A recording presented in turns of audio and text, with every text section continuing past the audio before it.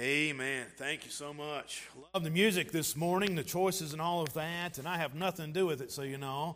That's all Kenny and Aaron. I appreciate them very, very much, and thankful that God has brought them our way. And I just want to publicly say that they help me personally.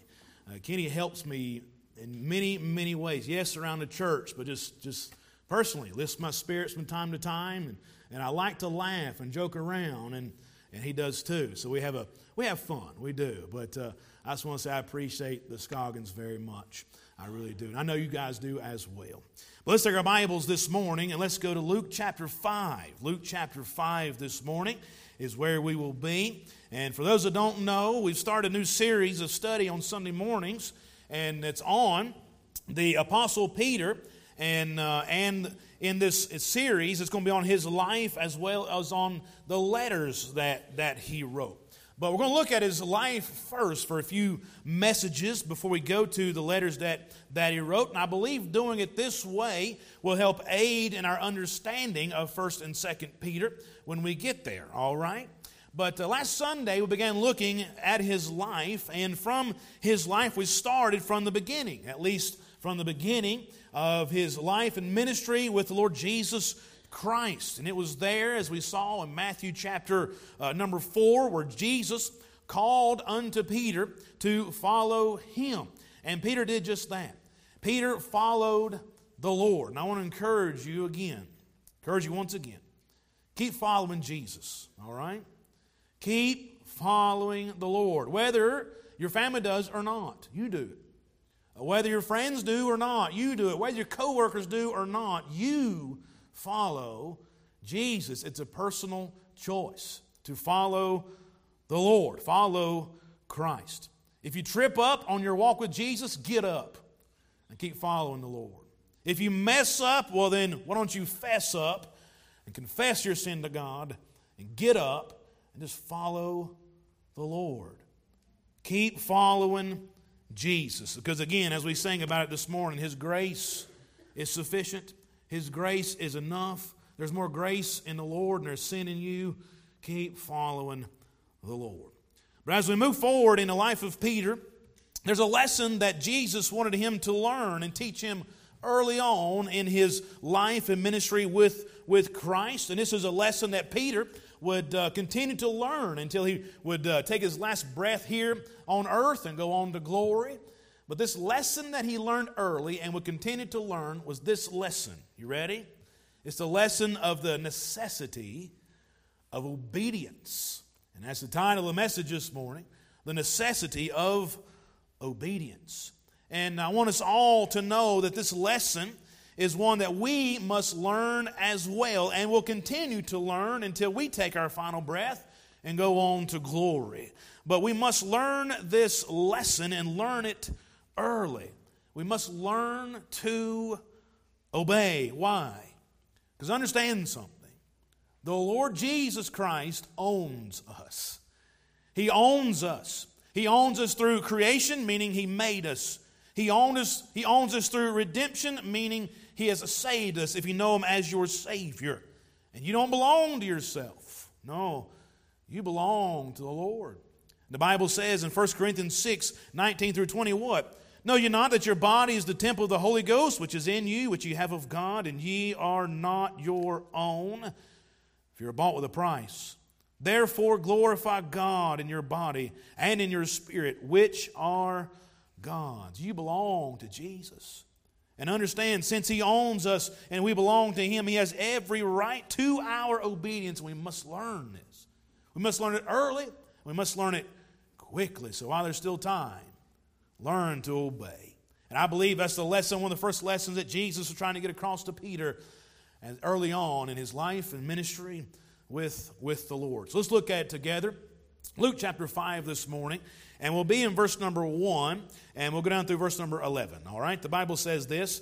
Luke chapter 5, verse number 1. And it came to pass that as the people pressed upon him to hear the word of God, he stood by the lake of Gennesaret, and saw two ships standing by the lake, but the fishermen were gone out of them, and were washing their nets. And he entered into one of the ships, which was Simon's, and prayed him that he would thrust out a little from the land. And he sat down and taught the people out of the ship. Then when he left speaking, he said unto Simon, Launch out into the deep, and let down your nets for a draught. And Simon answering said unto him, Master, we have toiled all the night, and have taken nothing. Nevertheless, at thy word I will let down the net. And when he had done, verse number 6, and when they had this done, they enclosed a great multitude of fishes, and their net brake. They beckoned unto their partners which were in the other ship, and they should come and help them. And they came and filled both the ships, so that they began to sink. When Simon Peter saw it, he fell down at Jesus' knees, saying, Depart from me, for I am a sinful man, O Lord. For he was astonished, and all that were with him, at the draught of fishes which they had taken. And so was also James and John, the sons of Zebedee, which were partners with Simon. And Jesus said unto Simon, Fear not, from henceforth thou shalt catch men. And when he had brought their ships to land, they forsook all and followed him. Our Father, I pray as we look to your word this morning, that you would captivate our attention and help us to focus in on this great lesson that we all must learn and continue to learn, of obedience to our Heavenly Father, obedience to the Lord Jesus Christ. For this is truly what you desire out of all of your children. Help us to be obedient Christians. We love you. Thank you for loving us first.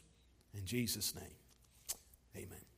The first thing I'd like for us to consider from this portion of Scripture is this. Number one, take note of the command, all right? Take note of the command. Now, in this text, we see Peter has returned to the shore from a fruitless night of fishing, and no doubt he is frustrated and discouraged and very tired from this fruitless night of fishing. And I've been there before, frustrated and discouraged from catching nothing. Has anybody been fishing and you return home with nothing? Anybody? I'm not taking y'all fishing with me. But anyway, yeah, I've been there, right? I've been there. So no doubt he's frustrated and discouraged. But as Peter sat on the shore this day cleaning and mending the nets, the Lord came by and wanted to use his boat as a temporary pulpit type of deal, so he may preach this large crowd that has followed Jesus at this time. And he sat down and did just that. So Peter let him use the boat, but after he finished, Jesus that is, after he finished up his message, after he finished up teaching the people, he dismissed the crowd and turns to Peter and gives him this command: launch out into the deep. Now, I can imagine when Jesus said this to Peter, I can imagine what was going through Peter's mind at this moment. I can imagine him thinking, well, launch out. What do you mean, launch out? I'm almost done cleaning my nets. Hey, the work day is over. We're done today. And besides, Jesus, if we launch back out, it's going to take a lot of time, going to take a lot of effort. I mean, after all, we fished all night. We didn't catch a thing. You want us to go back out and again catch nothing? Come on, this is another fruitless endeavor. I don't want to do that. But he gave him a command still. But why did he give him a command? Because understand something. When he said to launch out, I want you to understand something. This request, this command, it wasn't about the fishing.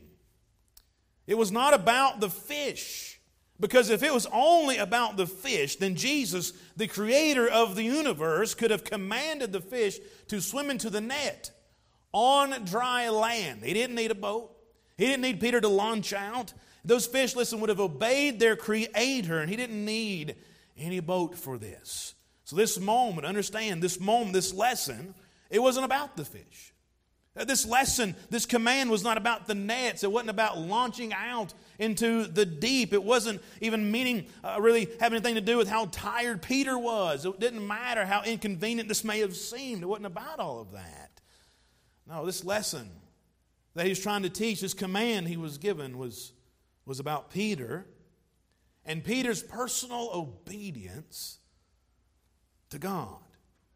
Understand, we may not fully exactly know and understand why the Lord directs us, but know, as He does, we can fully trust Him.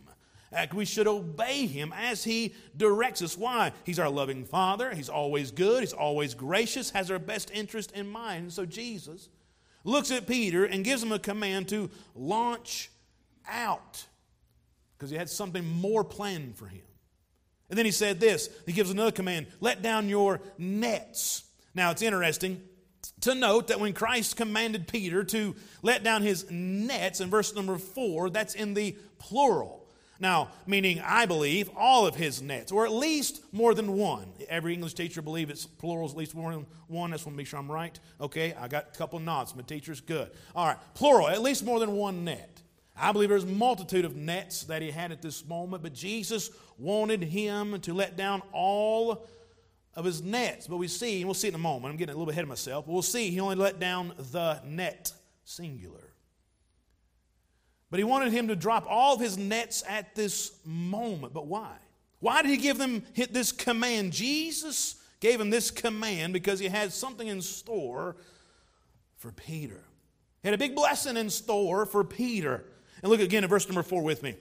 Now when he had left speaking, he said to Simon, "Launch out into the deep and let down your nets for a draft." Some people say it's a draught there, but I kind of believe it means draft, okay? But what does this mean exactly, all right? What does this word mean? It means let it out for a catching or for a haul. Literally, Jesus wanted Peter to catch a boatload of fish. Now, if I was part of the prosperity gospel crowd, the name it and claim it crowd, I'm taking this verse with me every time I'm going fishing. Amen. All right?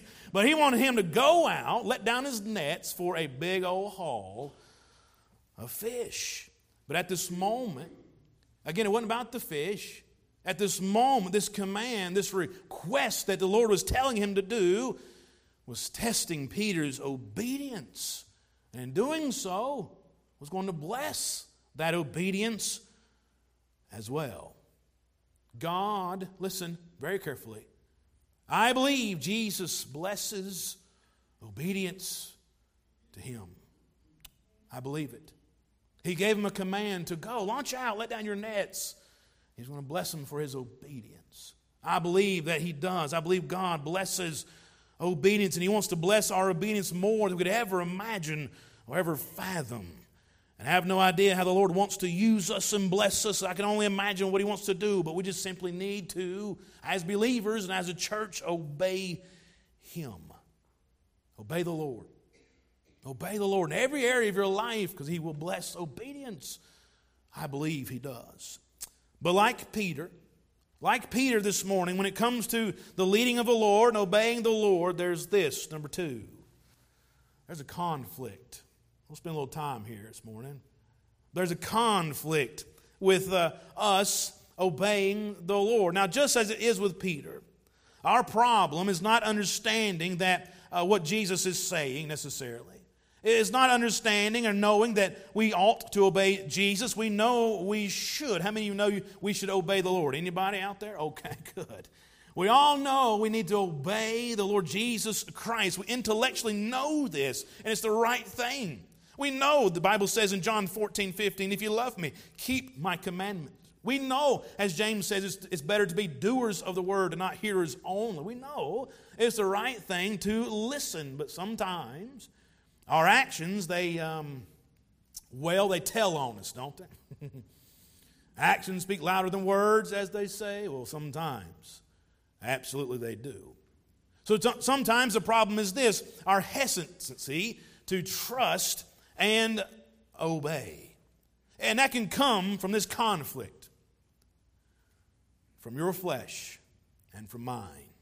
There's a conflict there. Now, what is the flesh? Now, if you've been here on Wednesdays, we looked at this a little bit, but I just want to remind you when it talks about this, all right? When the Bible speaks of the flesh, it is not speaking of our epidermis, all right? It is not speaking of the skin on our body. Rather, when the Bible speaks about our flesh, it's referring to the basic fallen sinful nature of all mankind. It is that indwelling principle of sin that corrupts every part of us. It's what the Bible calls the natural man. In 1 Corinthians 2:14 it says this, but the natural man receiveth not the things of the Spirit of God, for they are foolishness unto him. Neither can he know them because they are spiritually discerned. So the flesh is that natural part of us, that natural man, that part of us that did whatsoever it wanted to do without giving any thought to God before we were ever saved. And listen, if we allow our flesh to control and govern our lives, it will. It will, even after we are saved, because there's a conflict. There's a conflict between the fallen nature and the new nature, the Spirit of God that dwells in each one of us. There's a conflict sometimes. There's a struggle. Does anybody else besides me this morning struggle from time to time when it comes to obeying Scripture and obeying the Lord? Me too. We have a struggle. We have a struggle. And again, in Galatians, the Bible says it this way and tells us why we struggle. Galatians 5:16 through 17. This I say, then walk in the Spirit, and ye shall not fulfill the lusts of the flesh. Now, I believe everyone here would agree that walking in the Spirit, being led of God, led by the Word of God, led by the Spirit of God, would be a good thing. Absolutely it is. To walk in the Spirit is a good thing because when we do, we will produce the fruit of the Spirit as we see it in Galatians 5:22 and 23. But again, there's a struggle. And Paul makes it known why. In Galatians 5 and verse 17, for the flesh lusts against the Spirit, Spirit against the flesh, and these are, listen, contrary, the one to the other, so you cannot do the things that ye would. Our flesh will always try to rebel and follow its own way. It will always have this conflict as long as we live. You will have this conflict. I will have this conflict. Listen, even the Apostle Paul had this very conflict in his own self with the flesh that he's living in. The Bible says this. Romans chapter 7, verse 13 through 25, Paul stated his struggle when he says, for we know that the law is spiritual, but I am carnal, meaning, again, fleshly nature, someone who would give in to this, giving in to the desires of that sinful, fallen nature. But he said, I am carnal, sold under sin. For that which I do, I allow not. For what I would, that do I not. But what I hate, that do I. Talking about the same struggles that every genuine believer can have from time to time. The battle, the conflict between the Spirit and the flesh. It goes on to say, if then I do that which I would not, I consent unto the law that it is good. Now, then it is no more I that do it, but sin that dwelleth in me. For I know that in me, that is in my flesh, dwelleth no good thing. For to will is present with me. But how to perform that which is good I find not. For the good that I would, I do not. But the evil, the bad things, the worthless things, the depraved things, the evil, which I would not, meaning I don't want to do them, sometimes I find myself doing them. That I do. Now, if I do that, I would not, is no more I that do it, but sin that dwelleth in me. That sinful nature he's talking about, flesh. He says, I find then a law, a rule, a truth, a law, that when I would do good, evil is present with me, that constant battle. For I delight in the law of God after the inward man. The inward man, the Spirit, the Holy Spirit leaps for joy for the things of God, that delight after the law of God. Our spirit rejoices when the Lord speaks to our heart from the Bible. Our spirit can rejoice when there's sweet, precious Christian fellowship, when we fellowship one with another, hear sound preaching, enjoy worshipful music, being just in the presence of God. Listen, our inner man rejoices in all of that, delights in all of that. But Paul said, I see another law in my members, warring against the law of my mind. That's where the battle rages. The conflict rages there in the mind. And bringing me into captivity in the law of sin which is in my members. Oh, wretched man that I am, who shall deliver me from the body of this death? Who's going to help me overcome this conflict? Who's going to help me make it through what I'm going through? He said this, I thank God, listen, I thank God through Jesus Christ our Lord. So then with the mind I myself serve the law of God, to the flesh the law of sin. I believe that Paul had a strong desire to serve the Lord, did he not? And he did a very good job of it too. We would all agree to that, but yet he constantly battled. He battled the flesh. So when it comes to obeying the Lord, yes, there is a conflict. Yes, there is a conflict, and our flesh will fight us from obeying God. And guess what? So will the devil. But don't let him win. Don't give in. And by the way, the one that wins is the one you feed the most. You want your flesh to win? You're going to feed your flesh. You want the spirit, the inner man, to win? You're going to feed the inner man. Which one are you feeding? And which one is winning? But Peter here, in this moment, had a little conflict. And the first thing we see is this. Number one, he was trying to do it his own way. Or we can put it this way. He thought he knew better. Sometimes we find ourselves there as we have a conflict internally when it comes to, well, I need to obey the Lord, but maybe this is what He's doing. He clearly says this in the Word. I know that, but maybe sometimes we do this in a conflict we have internally, and we think we know better. And Peter, he thought he knew better. Peter thought he knew better. Look again with me, if you will, as the Bible says here in verse number 5. And Simon answering said unto him, Master, we have toiled all the night and have taken nothing. He said, I know what you're saying. I know you've commanded us to launch out and let down the nets, but look, we did this all night long already. We didn't catch a thing. Peter thought he knew better than the Lord. Let me ask you, has there been a time in your life where you just thought you knew better? Be honest with yourself. Don't have to raise your hand, but be honest with yourself, all right? Where you thought you knew better? I knew better than, as you're growing up, better than your parents, or better than your boss, or you just thought you knew better. Look, there's plenty of times in my life growing up, I thought I knew better than my parents. And you know, every teenager is an alien and thinks that. And as a teenager, I was just stupid. I know none of you teenagers are, all right? I probably shouldn't say stupid. Silly, okay, but whatever. But none of you guys are, but I was, okay? Plenty of times I wish I'd have listened and didn't, because I thought I knew better.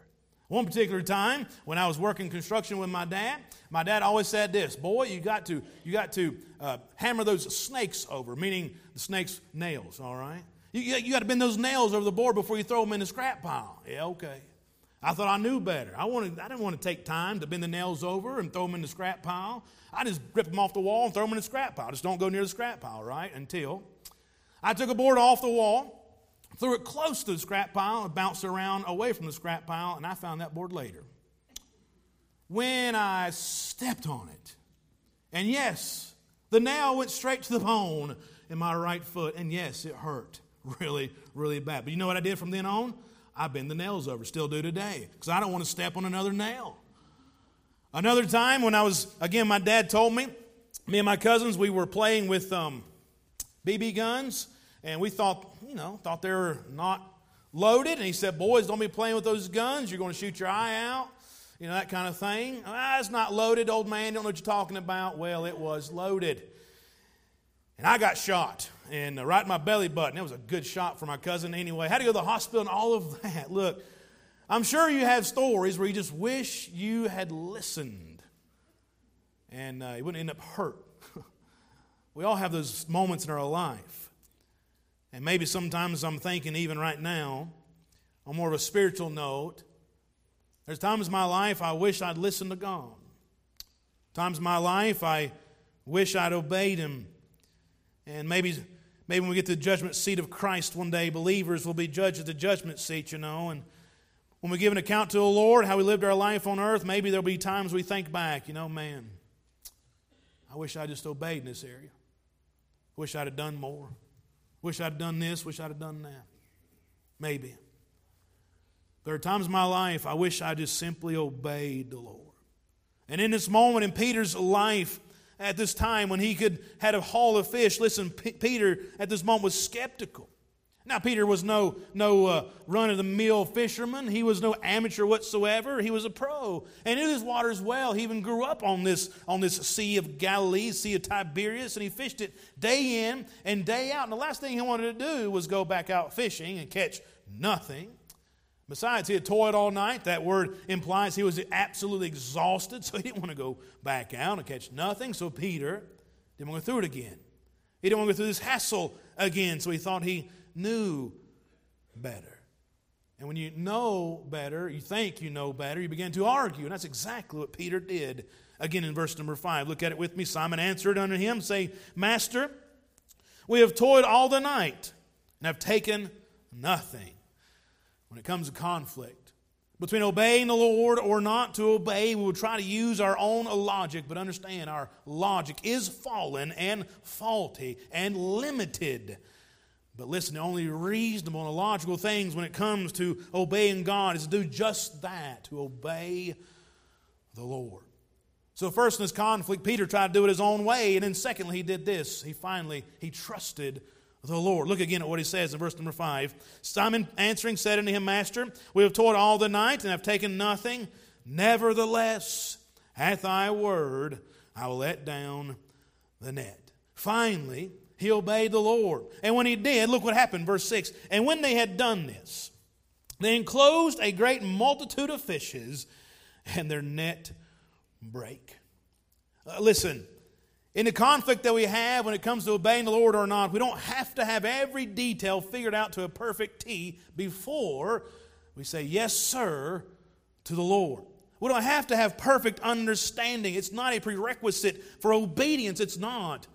No, God knows what He is doing, and all we need to do is say yes, sir, and simply obey. But the struggle is real. That conflict is real. We want to know all the ins and outs before we say yes, sir. We want to know what the Lord has for us in the future before we will obey. But that's not how it works.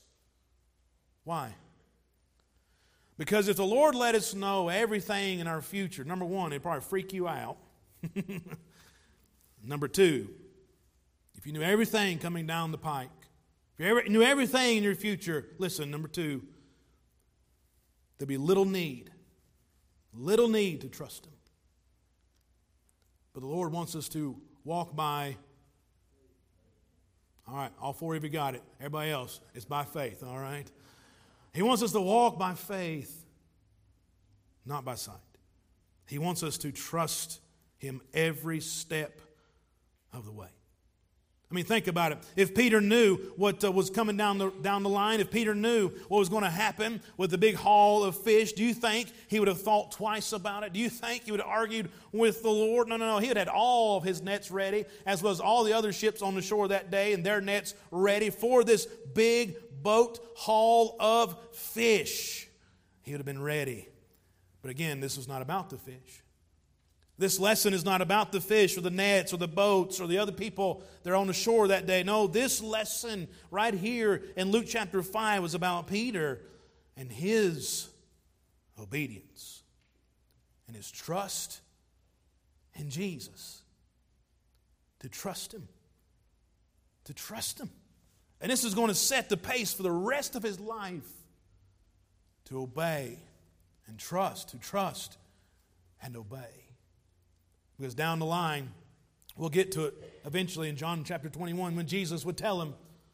He said, when you were young, you did what you wanted to do. But I'm paraphrasing, of course. But when you were young, you did what you wanted to do. But when you're older, people are going to take you the way you don't want to go. Speaking of the death, signifying the death He would die.